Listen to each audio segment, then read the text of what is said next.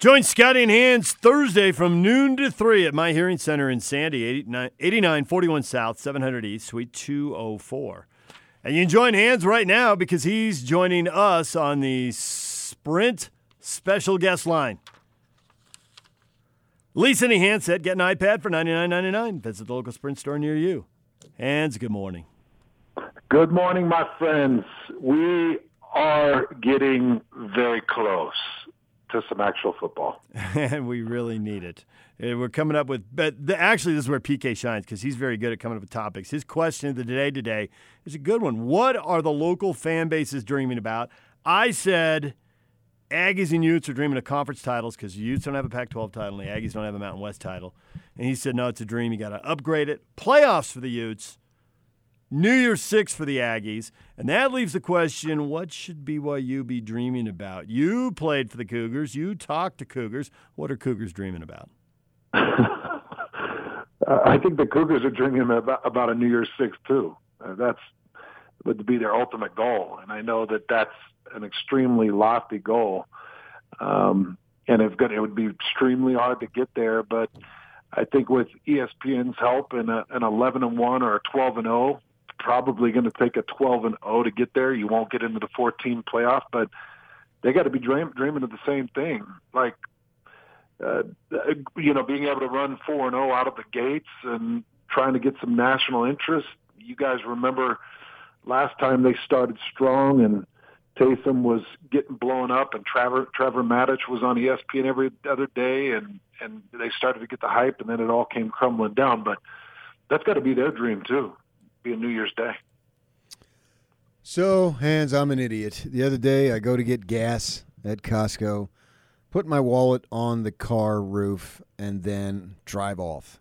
And don't get but maybe 500 yards away and realize I left my wallet on the roof. Circle back, go to Costco, meet with, they always have someone working there, call him over. He says, okay, and we'll search for it. Spent 2 hours looking for it and never found it. Never found it. What a pain in the butt that is. So now I've got to go through the process of go get a license, credit cards, blah, blah, blah. So I go to the bank yesterday, and I got to get a debit card and all that stuff. And so says, calls up my history and blah, blah, blah. And sees I just got my expenses reimbursed from last month down in California, and it says on there for the Jazz. I said, oh, you work for the Jazz? I said, yeah. Oh, what do you do? I said, oh, I'm in radio. And she says to me, oh, do you know Hans? What? and did you say apparently you don't? Well, I had no clue what you're saying because I didn't know people mispronounce your name and say Hans it's a little bit of a shtick. As if it was an O, not an A. And then when she said Olsen, and I said, oh, yeah, that big old oaf, I know him. Yeah, absolutely. So somebody out there still calling you Hans. Yeah, I know. It still happens. Really confused me there for a second. You do know who knows me and who doesn't when they say it the wrong way. Yeah, and I think it was she's an impending spouse of an employee who apparently had met you. So. Oh, okay. Yeah, nevertheless. So big old Hans. So I said yes. Were you able to get your debit card and everything okay? I got a card, yes. So at least I got some access to cash, and now I got to go get the driver's license and all that spiel, and the credit cards are in the mail. But now, don't put stuff on the roof because then if you drive off, you might lose it. And like me, I lost it, and that's very frustrating. But nevertheless, you know, they teach you more than just football here on the DJ PK show. Yeah. There you go. Life lessons. So as I'm looking at these football teams and wondering, what is the goal, what is the dream, we'll start with BYU. I made an assertion, see if you agree with this, that this is Kalani's best team that he's had since he's been here. And what I mean by that, that first year, really wasn't his team. When any coach comes over your first year, you're going to inherit the bulk of the players are going to be from the prior regime. But then you get moving on into your fourth year, and you're going to get the bulk of the players are going to be your team. And so he has his guys, not all of them, because some of them are still probably out on missions and whatnot, but I think the bulk of the roster is going to be his guys. So he's able to recruit to the manner that he likes. And you've known this man for many, many years. What would you describe as far as what is a Kalani Sitake guy when he goes out and recruits? Because we've been next to Chris Peterson, and we've heard him say for several years now, they need to recruit their kinds of guys. And I know you recognize that because he says it over and over again. So how would you describe Kalani's type of guys on a football team?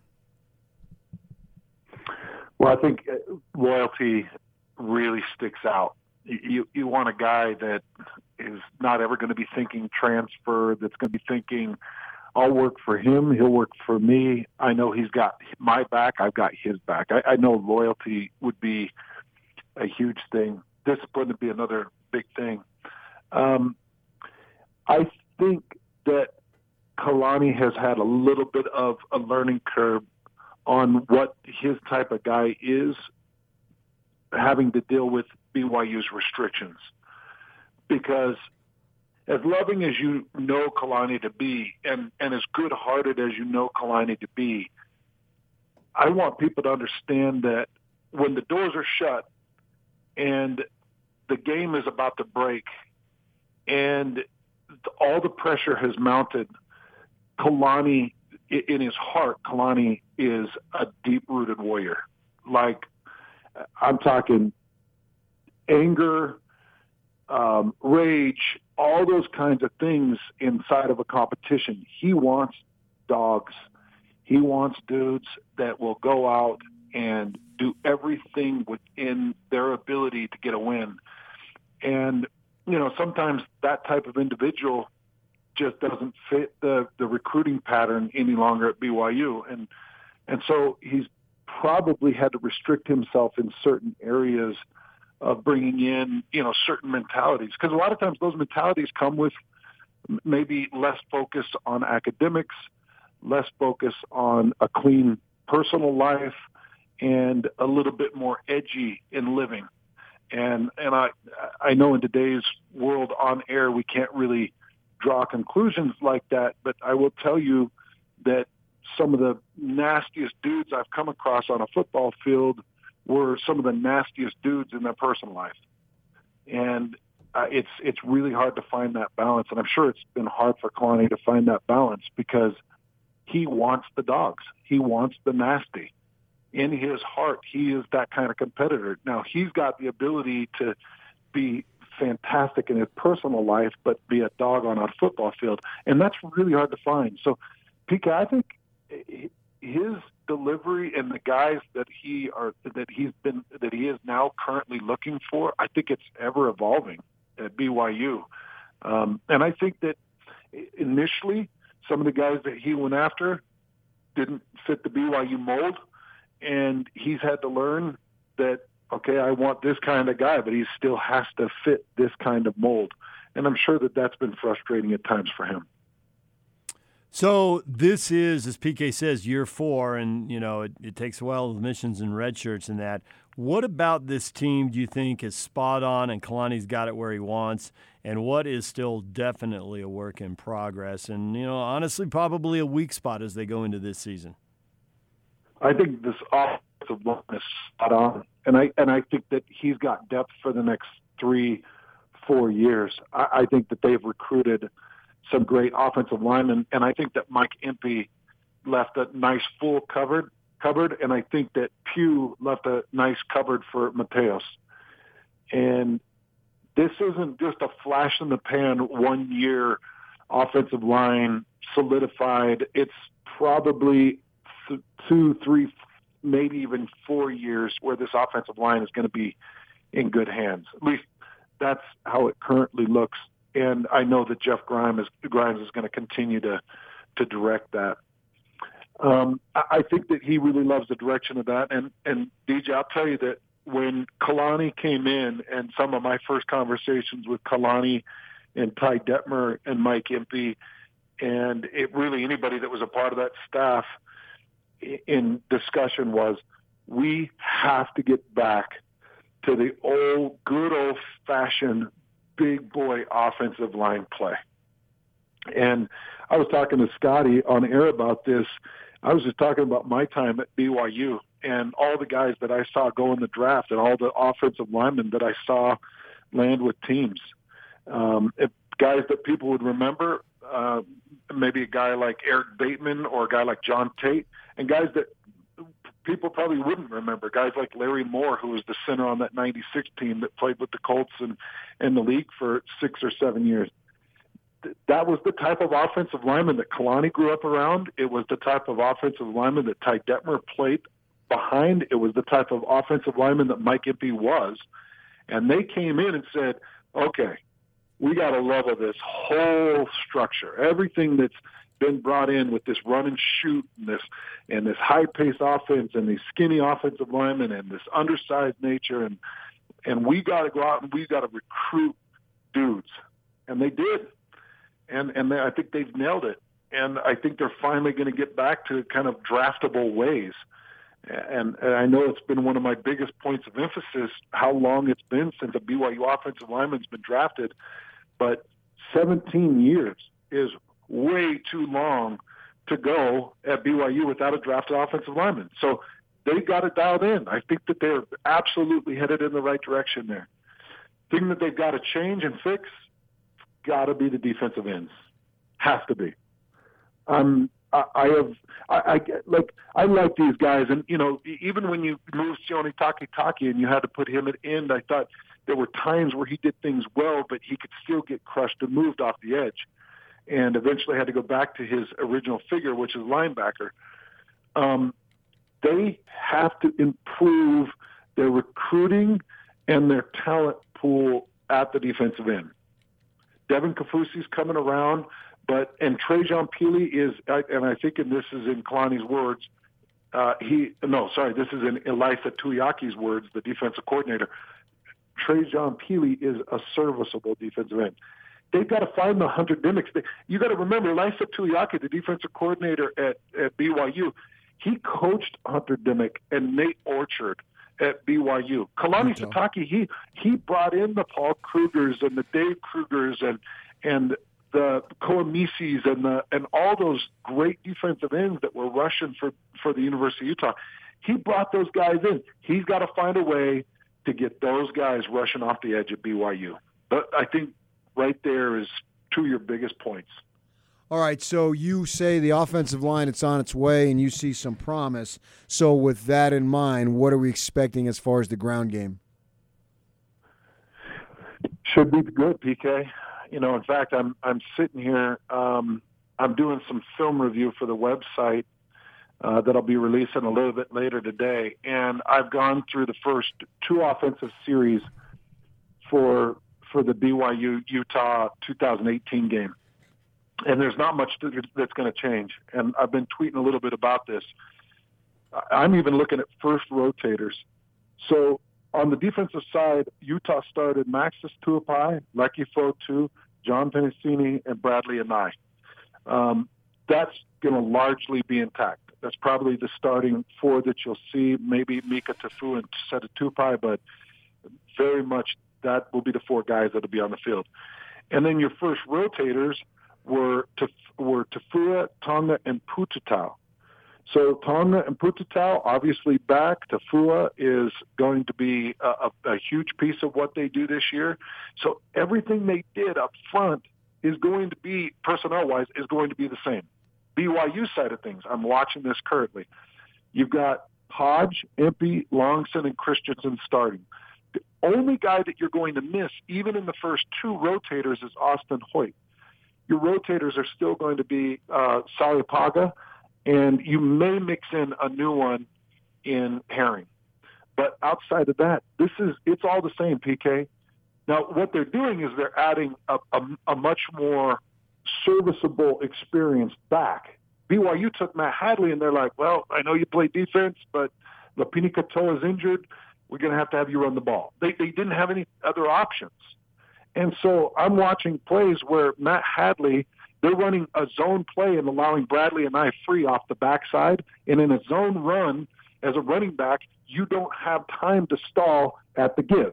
You have to fire downhill and hit the gap. And I watch Matt Hadley stall, and Bradley and I get the tackle for a loss in that first series.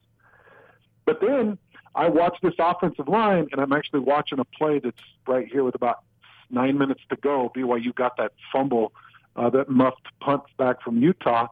And Matt Hadley gets the ball. They pull Brady Christensen, and he follows the pull extremely well, and he goes for about a 15-yard run to get them on like the 7-yard line where you finally throw it in for your first touchdown to Neil Powell. So, PK, I'm actually watching what's going to happen here up front. I'm actually watching what's going to happen here in the run game. BYU should be able to run the ball against this Utah front. They should. Even as great as this Utah front is, I'm looking at the exact same front versus the exact same front that BYU has with an inexperienced running back, and they're running the ball in the first 3 quarters of this game. So now, everything slows down because of fatigue, exhaustion, lack of depth, lack of running back because Hadley got hurt. Like, everything slowed down. But, PK, I'm looking at a BYU team that should be able to run the ball, and a Utah defense that's probably going to have to make some concessions. They're probably going to have to start slamming the gaps, and they're going to have to play a little bit of two-gap using their defensive linemen to control offensive linemen and trying to let Francis Bernard and Devin Lloyd do their thing. So, yeah, I love the question, and I think that there is running capability here. So you got BYU winning the game then?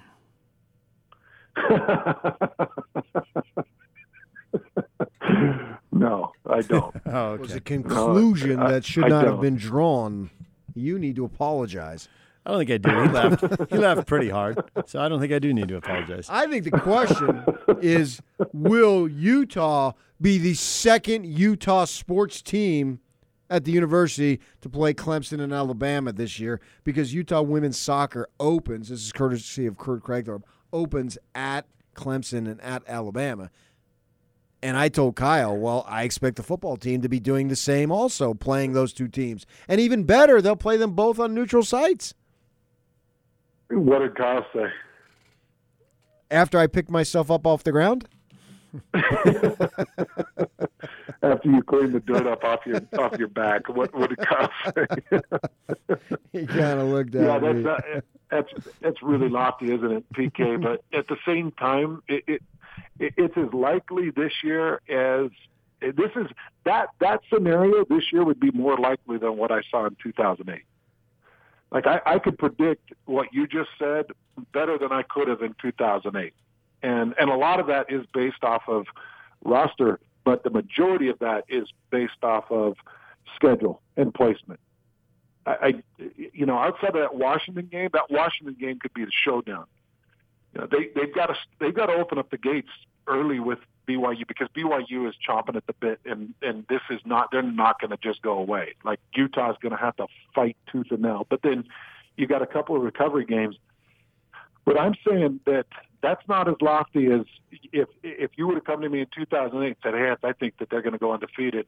I would believe that this team could get to the 14 playoff better than I could have believed that 2008 team was going to go undefeated and beat Alabama. I can buy that. All right, on that note, on that solid point, we will let you go. Hans, not Hans. Hans. I'm glad you're not some banker that PK had a happenstance with and call me Hans. I appreciate that. How do you like living in our community and they find my wallet and they still haven't returned it, and it doesn't look like you're going to return it? Take the $50 that was in there, but at least cough up the wallet.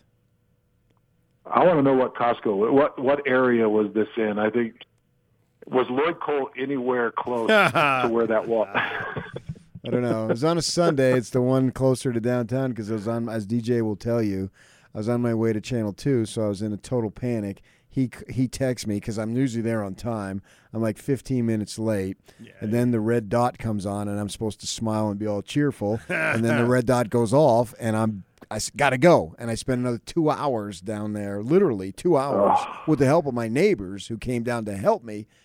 to looking everywhere.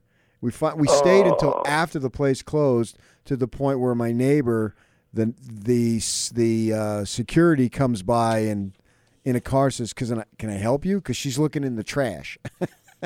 and then we had to tell him why we were there, because it was like 8:30 at night and it was starting to get dark. But no luck. Somebody ripped me off. Was there any cash in the wallet? Yeah, probably about maybe $50 tops. It's painful. I know, but it's more the hassle of all the other crap. So that's a headache, man. So there you go, man. I can't let you charge a big screen TV on my credit card because I currently don't have one. You watch, Lloyd's going to show up with $45 cash, and he's going to have a new TV in his house. Oh, yeah. It's going to happen. I knew it, not to trust that guy. All right, Hans. We'll hear you today at noon. Thanks a lot. All right. Yeah, you bet. Talk to you later.